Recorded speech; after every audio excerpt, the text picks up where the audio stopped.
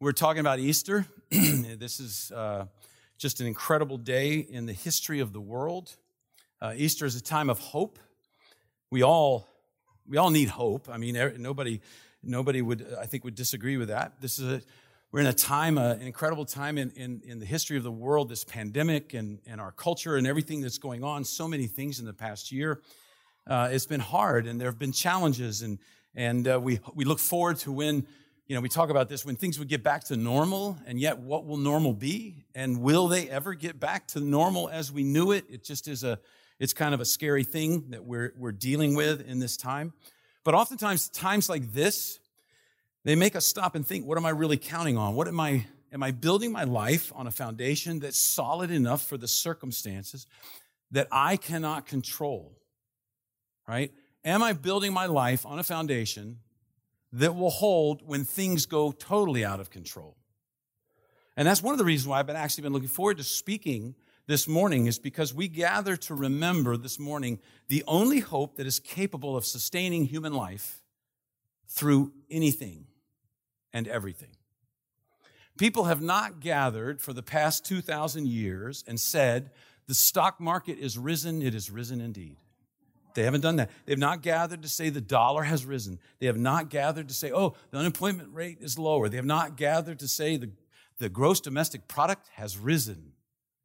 They have not gathered to say my 401k has risen. They have not gathered for that reason. Because there's only one hope. There's a hope that has been the hope for millions and millions of people on every continent, in every culture, for over 2,000 years, to help people in the face of poverty, disease, pain, hardship, and death. And that is, Christ is risen. That is the hope that people have found that will make that kind of a difference. And oftentimes people respond, they say, Christ is risen. He is risen indeed. This is a tradition that's gone on since the very beginning. We'll even look, there's a passage that it was taken from. And that word indeed means in truth or in fact. It's an old English word that means it happened. And it was a while back, I was seeing a blog, watching a post there, and they were talking. A couple guys were talking, and it got on to Easter and religious things, and one guy was saying, I think it's not a physical resurrection, it's kind of a metaphor. And he kind of was saying that here's what happened. The disciples are sitting around, and Jesus has died, and they miss him, but yet he still seems alive to them, because it's so recent, and he made such an impact on their life. And so they started to believe that in some sense he's alive, and it evolved into this metaphor of the resurrection. And the idea basically says, look, we understand that when you die, and that's it, but this is a metaphor of the human spirit, or of human optimism. That was one of the things he talked about, but it didn't really physically, literally happen. It's just a metaphor. And, of course, the problem is that something happened 2,000 years ago that galvanized a group of people. And they didn't gather. They were not transformed by the idea of a metaphor. They did not form the world's first community. I'm reading a book by a historian that talks about certain things that uniquely the Christianity has impacted the world with. And he talks about that first century church. They formed a community that included Jew and Greek, slave and free, male and female, rich and poor. They broke down every ethnic barrier, every cultural barrier, racial barrier, sexual barrier. They broke down all those barriers and allowed people to congregate. In fact, we have I mentioned this before, a record of a church where a slave is the pastor and his owner came to that church. How could that happen? How could that happen? And this first century church did things that were incredible, that were unbelievable. And they didn't do them because of a metaphorical resurrection. They didn't sacrifice their land, their property, their possessions, their reputation, their vocations, their positions based on a symbol, on a metaphor. They didn't go to their death by the thousands, believing they would be resurrected metaphorically. They believed it because Christ has risen. He has risen indeed. it happened. Listen, they all understood death. They know what death looks like. They know dead people don't come back to life. They know that. And yet he did. And they believed it. They saw it. And he started appearing to people. Less than 20 years, or about 20 years or so after Christ had died, Paul wrote this. After that, he appeared to more than 500 of the brothers at the same time, most of whom were still living. Paul, basically, what is he saying? Paul's saying, look, there are people alive who remember. You can talk to them. You can check. Now, you don't write something like that unless you're sure those people are going to back you up. Mark, probably the first book, probably significantly less than 20 years after Christ died, Mark wrote, a certain man from Cyrene, Simon, the father of Alexander and Rufus, was passing on his way in from the country, and they forced him to carry the cross. So what happened? Jesus has just been beat, he's been flogged, he's carrying his cross. This is the part of the traditional way the Romans punished people. They humiliated them in front of the whole city by making them carry their own cross, that they were going to die. You know, it'd be like if they were going to behead somebody, they'd make them carry the sword as they walked through the city. And Jesus, he just couldn't carry it. And so which the Romans would do at times, they just grabbed somebody out of the crowd. And so they grabbed this man, Simon, who evidently was a businessman from out of town. And he's just like, hey, I'm just conducting business. I have nothing to do with this. I got no dog in this fight. I don't know what you guys are doing here. I don't know what's going on. Just let me conduct my business. And they said, no, you carry his cross. So he carried his cross. And in church tradition, Simon became a Christian through this. And I believe that's true. Because what's happening here is what's happening here is that Mark is saying, look, Simon carried his cross. He's got two sons, Alexander and Rufus. Why did he mention their sons? Because they're alive when he wrote it. He's saying, you can ask them. You can ask them. His sons are still alive. Check it out. See, you don't write that unless you're pretty sure that Alexander and Rufus are going to say, yeah, that's what happened. Otherwise, the whole thing's blown. They were alive. They were known to the audience that Mark was writing to. If you have questions, ask them. So you don't write this. You don't say that if you're writing a myth. You don't say that if you're talking about a symbol. This is a totally different genre. It's a different kind of literature. Jesus meets two of his disciples right after the resurrection, and they talk with him, and they say how his words were burning in their heart, and they ran back to the other disciples, and they say, "It is true, the Lord has risen." Now, it is true, in English, literally is the word indeed. This is where we get, he is risen. He is risen indeed. This is where we get it from, because that's what that word means. And it's where a church greeting that has been going on for 2,000 years. Saying it's true, it's happened. It's not a metaphor. It's not a vague hope. It's not a saccharine illusion that we tell to comfort children when they've lost their pet. It's not something we say just because it's a sick person who's on death's door and we want to encourage them. It's not that. There's only one explanation that accounts for the overnight transformation of a group of people who were impoverished and confused and frightened and scared. And suddenly they became, within days, courageous and emboldened, who would sacrifice anything, even their lives. And they turned the world upside down.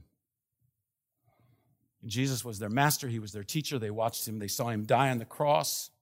They knew his body was put in a tomb. And he had told them, this is what will happen.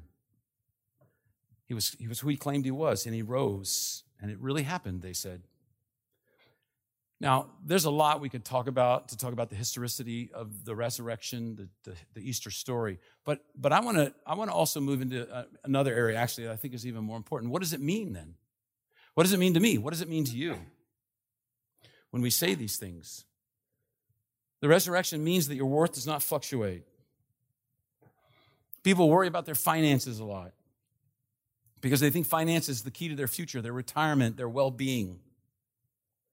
And I'm telling you, they're trusting the wrong thing. You are worth to God today what you were worth to him 10 years ago, what you were worth to him however many years, the first day you were born, you were worth his son. And you're still worth that. It's not going to change. It's not going to fluctuate. You know, I was thinking about this week. imagining the days after Easter. Maybe the disciples, James and John, are talking, and John says to James, he's risen. The Lord is risen indeed, but man, my fishing business has dropped off by 40%. I feel like such a failure. I'm not sleeping well. I'm anxious. I don't know when things will turn around. It may be years before the fish ever start biting like they were in the past. What do you think James would say to that? I think James would say, are you crazy? He has risen indeed, and you're standing here telling me you can't sleep over how many fish that you haven't caught? I got to tell you the truth. If he has risen indeed, then who cares about the fish? They're only fish. It's only money. It pales in comparison to the implications of the fact that he has risen. He has risen indeed means nothing else defines your identity, your job, your vocation, your title, your position, your family, your health, how things are going, up or down, does not have any say in your worth. Peter describes it this way in 1 Peter 1, 18, 19. For you know that it was not with perishable things, such as silver or gold, that you were redeemed. It is not through things that just pass away from the empty way of life handed down to you from your ancestors, but with the precious blood of Christ, a lamb without blemish or defect. He says something eternal happened, not something of this world. Something supernatural has happened. You may have been worrying about money and stocks and IRAs and the price of gas, but you walk out of here today, you can think, no, those things don't determine what I'm worth. What does determine what I'm worth? What God thinks of me. This God who says, you're worth more than every dollar, drachma, euro, peso, ruby, ruble, pound, mark, or yen ever printed, ever coined. You're worth more than it because you're worth my son. You're worth the life of my son. So the resurrection means your worth does not fluctuate. The resurrection also means your future is not at risk. No matter what happens, your future is not up for grabs. One of my favorite characters, I love history. One of my favorite characters is Winston Churchill. Just this incredibly strong man who guided England through, the darkest days maybe that empire has ever seen, and just did it with such fortitude and even at times grace, and at times not so graceful, but that was, I think, what was required. His motto was in war, resolution; in defeat, defiance. He said, even if they beat us, we'll never give up. He gave a commencement address at Cambridge University not long after the end of World War II. And he probably gave the shortest address that commencement speech that Cambridge has ever heard. He got up and he just said, never give up, never give up, never give up. And he walked away. And they're thinking, we gave him money for that? We could have got anybody to say that, right? But he was that way. He was just this pugnacious, strong fighter. He had a running feud with a woman named Lady Astor, who was a very powerful woman in English society in those days. And one time at a party, she walked up to him and she said, in front of all these people too, so she was really trying to shame him. She said, Mr. Churchill, if you were my husband, I'd poison your tea. And he said, Lady Astor, if I was your husband, I'd drink it gladly. He just was that kind of guy. That's what I like about it. That's what I like some of that stuff about him, the stories about Winston Churchill. But I think one of the coolest stories is, as he got older, he planned his own funeral. He planned it out to the T. And at the end of it, after every word had been spoken, after the benediction had been pronounced, and before the people left, Churchill had once a bugler up in St. Paul's Cathedral, up on the highest part of St. Paul's Cathedral. And he played taps, the universal signal that the day is done, the night has come. It just seemed a very fitting way as his funeral ended. And everybody sat there when the last note kind of echoed in this great cathedral, and they were silent, and they were thinking about Winston Churchill, this great man, and what he meant to the nation of England, and what he had done, and just thinking about that. And all of a sudden, at the other end of the cathedral, up high, another bugler started playing. And he played Reveille. He played the it's time to get up, the song of a new day. Why did he do that? Why did Churchill plan that? And I don't know Winston Churchill's heart. But I think he did it because there was a man who said 2,000 years ago, I am the resurrection and the life. And it doesn't end here. It's a new day. Will your future have problems? Of course it will have problems. Is there a good chance you will die eventually? Yes. You can bet on it. Does that make Jesus nervous? No, not at all. Why? Because he's already died. Been there, done that, got the t-shirt. He's already done it. He's already been there. He's already been through it. And he says, I know the way out. I formed it. I made it for you. He took the worst that death could do, and he is risen. And he said, I'm the resurrection. I'm the life. So that means your future is not at risk. If you are a follower of Jesus Christ, your future is secure. The resurrection means your worth does not fluctuate. The resurrection means your future is not at risk. The resurrection means your past is not unforgivable. Okay? So these things are set. So your past doesn't matter what you've done. Doesn't matter what you've been involved in. It is not unforgivable. It doesn't matter what you think gives you worth in this life or what you think takes away worth in this life. It's not unforgivable. I was thinking about that when thinking about things that we think are worthy or bring worth into our life. Years ago, our hot water heater broke and it just stopped making hot water. And I'm not in any way or in shape a plumber. And I didn't know what to do. And I was thinking, oh, man, this giant thing full of water, I'm going to have to drain it somehow. I'm going to get somebody to replace it, figure out, I don't even know what I'm doing. And then I realized I have a brother-in-law who's a plumber. And so I called him. And I said, look, here's what's going on, man. Help me, Obi-Wan. You're my only hope. And he says, Bob, listen, I don't think you need to replace it. I don't think it needs to be. I think it's just your heating elements. There's two elements that screw into the side of it. And you replace those and your hot water heater will be fine. And I was like, oh, man, that's awesome. I said, oh, man, that thing's got like 50 gallons of water in it. And I got to drain that somehow because they always stick hot water heaters in the middle of your house. So if it floods, it'll do the most damage. I don't know why that is. But anyways, he said, no, you don't even have to drain it. There's a little trick. And I'll walk you through it. And I was like, really? He goes, okay, go get the two elements. Here's what you're looking for. Get these tools. Here's what you're looking for. Now, my wife, who always is in my corner when it comes to things like this, said, Bob, do you really think you should do this? I mean, you and tools. Remember the chainsaw, right? Yeah. Do you think this is a good idea? So then it became a crusade, right? You know how that works. Because then it's like, oh, not only do I think I can do it, I don't even think I need the help anymore. I think I'm not even going to call him back and ask him. But I did.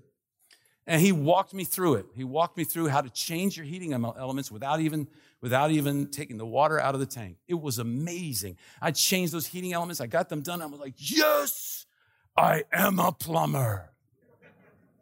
Fear me, all you faucets. And I thought, I'm somebody. Because I wanted to be somebody. I want to be somebody. I want to be good with tools. I want to fix my own car.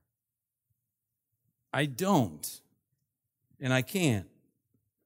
And so when things break down, we find ways of fixing them. But what do you do when your life breaks down? What do you do when a marriage falls apart? What do you do when you mess up as a parent and maybe damage a child in significant ways? What do you do when you violate your values that you say you hold dear? What do you do when you handle anger poorly and maybe do things that embarrass or hurt people around you that you love? What do you do when you get trapped in deceit? What do you do when you start to get greedy and actually can destroy things around you? What do you do when you get hooked on an addiction that ends in humiliation? What do you do when you're afraid to say something or do something that you know needs to be said or needs to be done and you don't? You just can't get up the courage to do it and you're ashamed of yourself. What do you do with that? Who do you call? Not Ghostbusters. That's a bad... Okay, you call Jesus. You call Jesus. Why? Because he can be there for everything. He has that. Because he's God. In Romans 5, 6 through 8, it says, you see, at just the right time, when we were still powerless, Christ died for the ungodly. Very rarely will anyone die for a righteous man, though for a good man, someone might possibly dare to die. But God demonstrates his own love for us in this: while we were yet sinners, Christ died for us. God demonstrates his love. You know, it's interesting. We talk sometimes about the way the Greeks thought about time, and two words that they used a lot for time. One is chronos, which we get chronometer from, and it's the idea of time that tick, tick, tick follows a linear fashion. Tick, tick, tick, day, day, day, week, week, week, month, month, month, year, year, year. Just your life is a long chronos. And then there's the word kairos. And kairos means there are certain points in this chronos that are incredibly important, that are full of purpose, full of meaning, full of possibility. And a kairos moment is a special moment in time. Your life is made of billions and however many, you get the idea, trillions and trillions of moments of time. But there, in the middle of your life, there are times when it's a kairos moment. And God says here in Romans chapter 5, verse 6, he says there was a kairos moment in the history of the world. You see, just at the right kairos, when we were still powerless, Christ died for the ungodly. And in verse 8, he says God demonstrates. What does that word mean? That word means he lived it for us. He lived it out. Like if you say to someone, I want you to do this. Here, I'll demonstrate it. What do? You do it for them one time so that they can imitate what you're doing. You model it. You live it out for them. So God says, I'm going to show you how much I love you. I'm going to just live it out in a very personal way. God demonstrates his own love for us in this, that while we were yet sinners, Christ died for us. While we were against him, Christ died. Knowing we were against him, Christ died. In the middle of the insults and the whipping and the pain and the hate and the spit and every humiliation that was placed, Christ died for us. Nothing you have ever done is beyond God's ability to cleanse and forgive, because Christ, who died on the cross, is risen indeed. And we all need to hear this. Because the resurrection means that for all of us, the best is yet to come. Wherever you've traveled, wherever you've been, however old you are, whatever you've done, the best is yet to come. This is the promise of the resurrection. And so the resurrection means your worth does not fluctuate. The resurrection means your future is not at risk. The resurrection means your past is not unforgivable. The resurrection means shalom. Now, shalom is a Hebrew word that in our Bibles is always translated peace, but it means so much more than peace. Peace doesn't even begin to scratch the surface of what it means. It's this idea of reconciliation and wholeness, peace with God, that type of reconciliation, this kind of wholeness in our lives, a flourishing. One definition talks about a flourishing physically, emotionally, socially, and spiritually, a flourishing that only God can bring about. That is shalom. Shalom has been reduced now in many places, like in Israel and other places, to just a greeting, or almost like saying, see you later, shalom, shalom. But it means this idea of a reconciliation that brings about a flourishing so that a person becomes what they were made to be in every aspect of their life. That's what God wants for us. The resurrection means shalom. In Ephesians chapter 2, Paul writes, and in verses 1 through 10 is almost a definition of the word and the meaning of shalom. Just to sum it up real quick, in chapter 2, 1 through 10, first thing he tells them, he says, you're dead. You're dead in your trespasses and sins. You were deceived. You only lived life for yourself. It was all about me. That's the kind of person you were. And then he puts in that great, but God. But God. Wherever you see that in the Bible, there's a huge point coming. But God.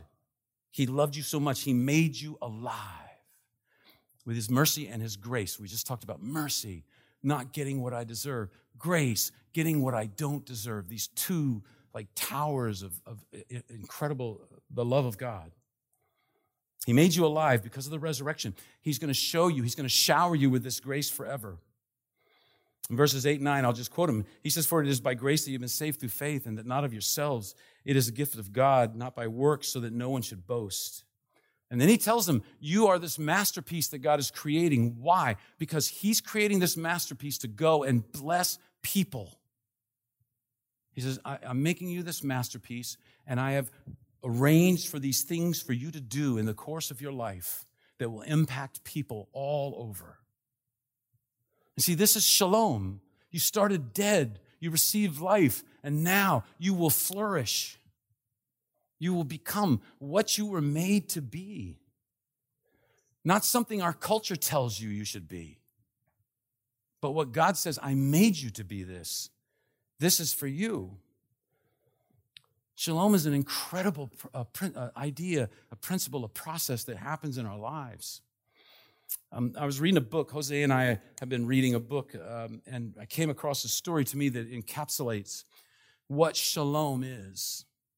In the late 1600s, early 1700s, there was a group of people who immigrated from England and moved to Martha's Vineyard, the island there off the Massachusetts coast. Martha's Vineyard was basically ignored at that. Nobody knew what that land would be worth, in the long run. They moved there. They were from a place called the Weald, W-E-A-L-D. I don't know what I'm spelling for you. The Weald in England, which had, interestingly, a high incidence of hereditary deafness. They immigrated to the U.S., and most of them settled on Martha's Vineyard, which is an island. And so there's a significant amount of interbreeding that happens so that the incidences of hereditary deafness skyrocket. They estimated, and I don't know who did this estimate, but I just read it in a history book, that in the United States of America in the 1700s, deaf people was about 1 to every 5,000 hearing.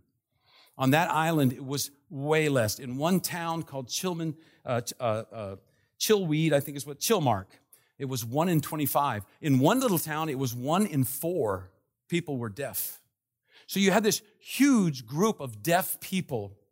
And so a study was done because it was an isolated area, for a sociological study and studies on these type of things. This is like prime. And so they started interviewing in the mid-1900s. They started interviewing people who had been there during those times, in the early 1900s. Around 1940, everybody started moving away and people started moving in, and it all started ending. So they were interviewing people because they thought this is a point in history that's important for us to capture. So they were talking to one lady, and she operated a little shop, a little business. And they said to her, "Man, that many, you must have seen a deaf person at least every day at your job." "Oh, yeah, of course. I'd get 20 people a day, and 2, maybe 3, 4 would be deaf." And they said, "Well, that means there was a lot of writing going on, right? They would write, you would write, what do you want?" They would write, and you'd go back and forth, back and forth. And she said, "Oh, no. I spoke sign language." And they were like, "You spoke sign language?" "Yes." Everyone on the island spoke sign language. And they were like, "What?" And they said, "Well, why should we treat them different?" They said, "Well, people were beginning in the late 1700s, early 1800s to learn how to read lips." And she said, "Well, why should we make them adapt to us? Why don't we just adapt to them?" And it was a stunning thing. They started investigating this, and they found out everyone learned how to speak sign language on the island of Martha's Vineyard for 250 years. One woman they interviewed who had married a guy from there, so she moved there. She said the day after we moved in, somebody showed up and said, "I'm your tutor." For what? For sign language. And it was the most interesting thing. And so in most societies, the disabled are forced to adapt to what the abled can do. They're forced to adapt so that with people who are deaf, they teach them, learn how to read lips so you can assimilate into our society. Here we had a society that did it in reverse. And they found out, interestingly, there were a lot of pluses to everybody knowing sign language. They found out that parents maybe needed to discuss something about their child, and their child's in the next room and could be listening. So they signed it. They found out, and I don't recommend this, they found out that in church, if people wanted to talk, but the pastor was speaking, they'd sign. Wouldn't interrupt anybody. They found all kinds of ways. They had an instance one time where a fishing boat was leaving, and it was before they had radios. A fishing boat was leaving, and one of the men on the boat, his wife had just gotten sick. And somebody went out to a high point and waved, and they noticed him, and so they started looking, and he signed, "Come back, your wife is sick." And the boat turned around and came back. And they were saying, we found all sorts of ways where this helped us. But the interesting thing is, the historian that was writing one of the papers said, a whole society of people decided to disadvantage themselves for the sake of the minority.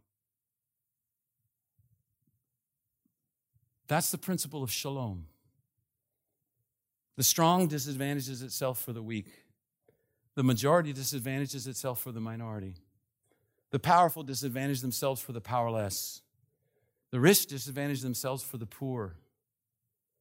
You see, this is the principle that Jesus laid down when he came to earth. I mean, you think about it. He was rich and he became poor for our sake. He was strong. He became weak for our sake. He was powerful. He became powerless for our sake. Why did he do that? To bring shalom into our lives and into this world. And then what does he say? Go and do likewise. He wants us to do something radical. He wants us to do something that goes against what the world says we should do. If you don't look out for yourself, who's going to look out for you? That's what the world tells us.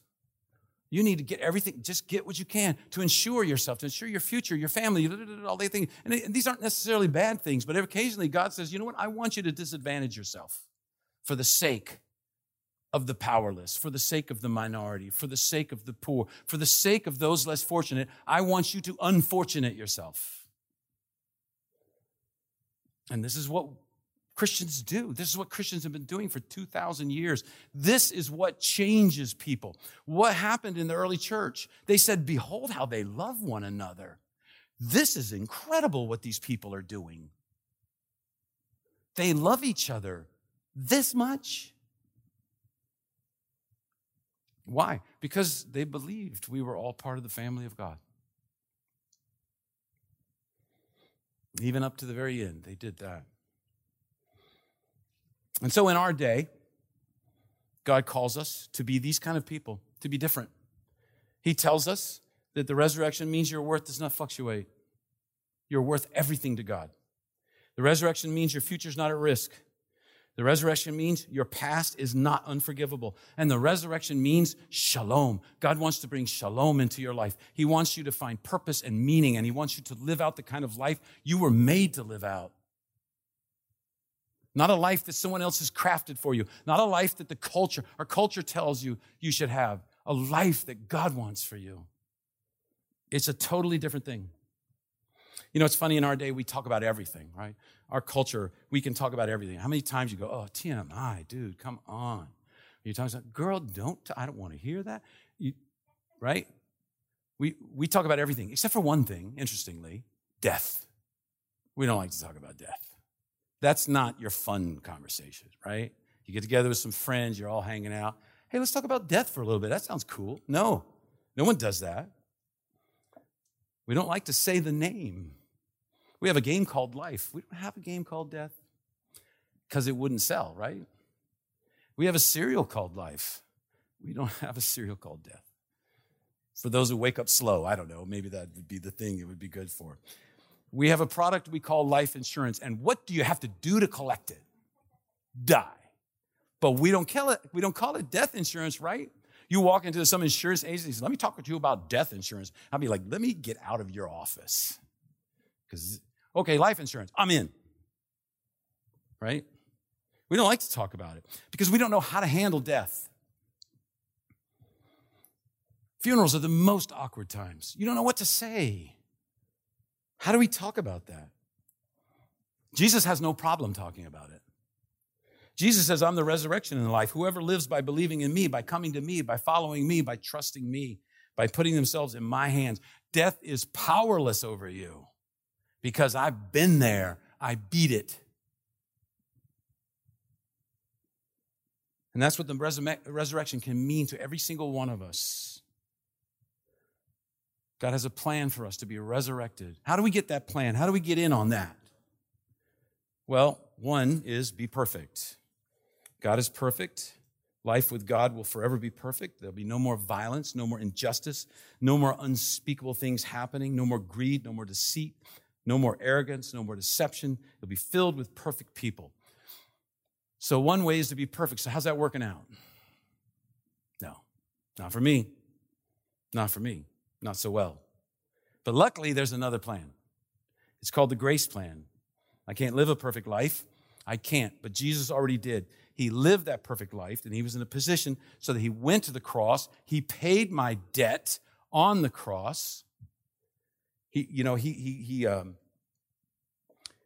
brought to us, through his death and resurrection, a love that transcends everything. I've never seen a love like this before. We sing that. We sing that, and that's what he brought to us. When we commit ourselves to him, when a person says, Jesus, you are my Savior, I'm trusting you to be my Savior, I'm going to follow you, I want to change because I know I'm a sinner, I need you. When a person does that, then it's not Easter on the calendar anymore, it's Easter for you, it's a resurrection. It's when we finally make that decision, and ultimately it changes everything. It starts a process that changes everything so that we can live life the way we were meant to live it. That's what he wants for us. So for each one of us here, and for myself included, as we leave this place, the resurrection means your worth does not fluctuate. You don't have to worry about that. The resurrection means your future is not at risk. You don't have to worry about that. The resurrection means your past is not unforgivable. And the resurrection means now shalom is possible in your life. You can live the life you were made to live. Let's pray. Father, we thank you for this time. We thank you, Father, for what you did through your Son, Jesus Christ, why we celebrate today. There are a lot of fun things that go on in a day like this, Easter egg hunts and children, and just it's an enjoyable time. And you've given us a beautiful day, Lord, but help us not to let that distract us from the bigger picture. That now, because of what happened 2,000 years ago, life is not the same anymore. We have been set free to live life in a way that we could never live before. God, help us to experience that. Help us to come to get a taste of it and want it more and more. In Jesus' name, amen.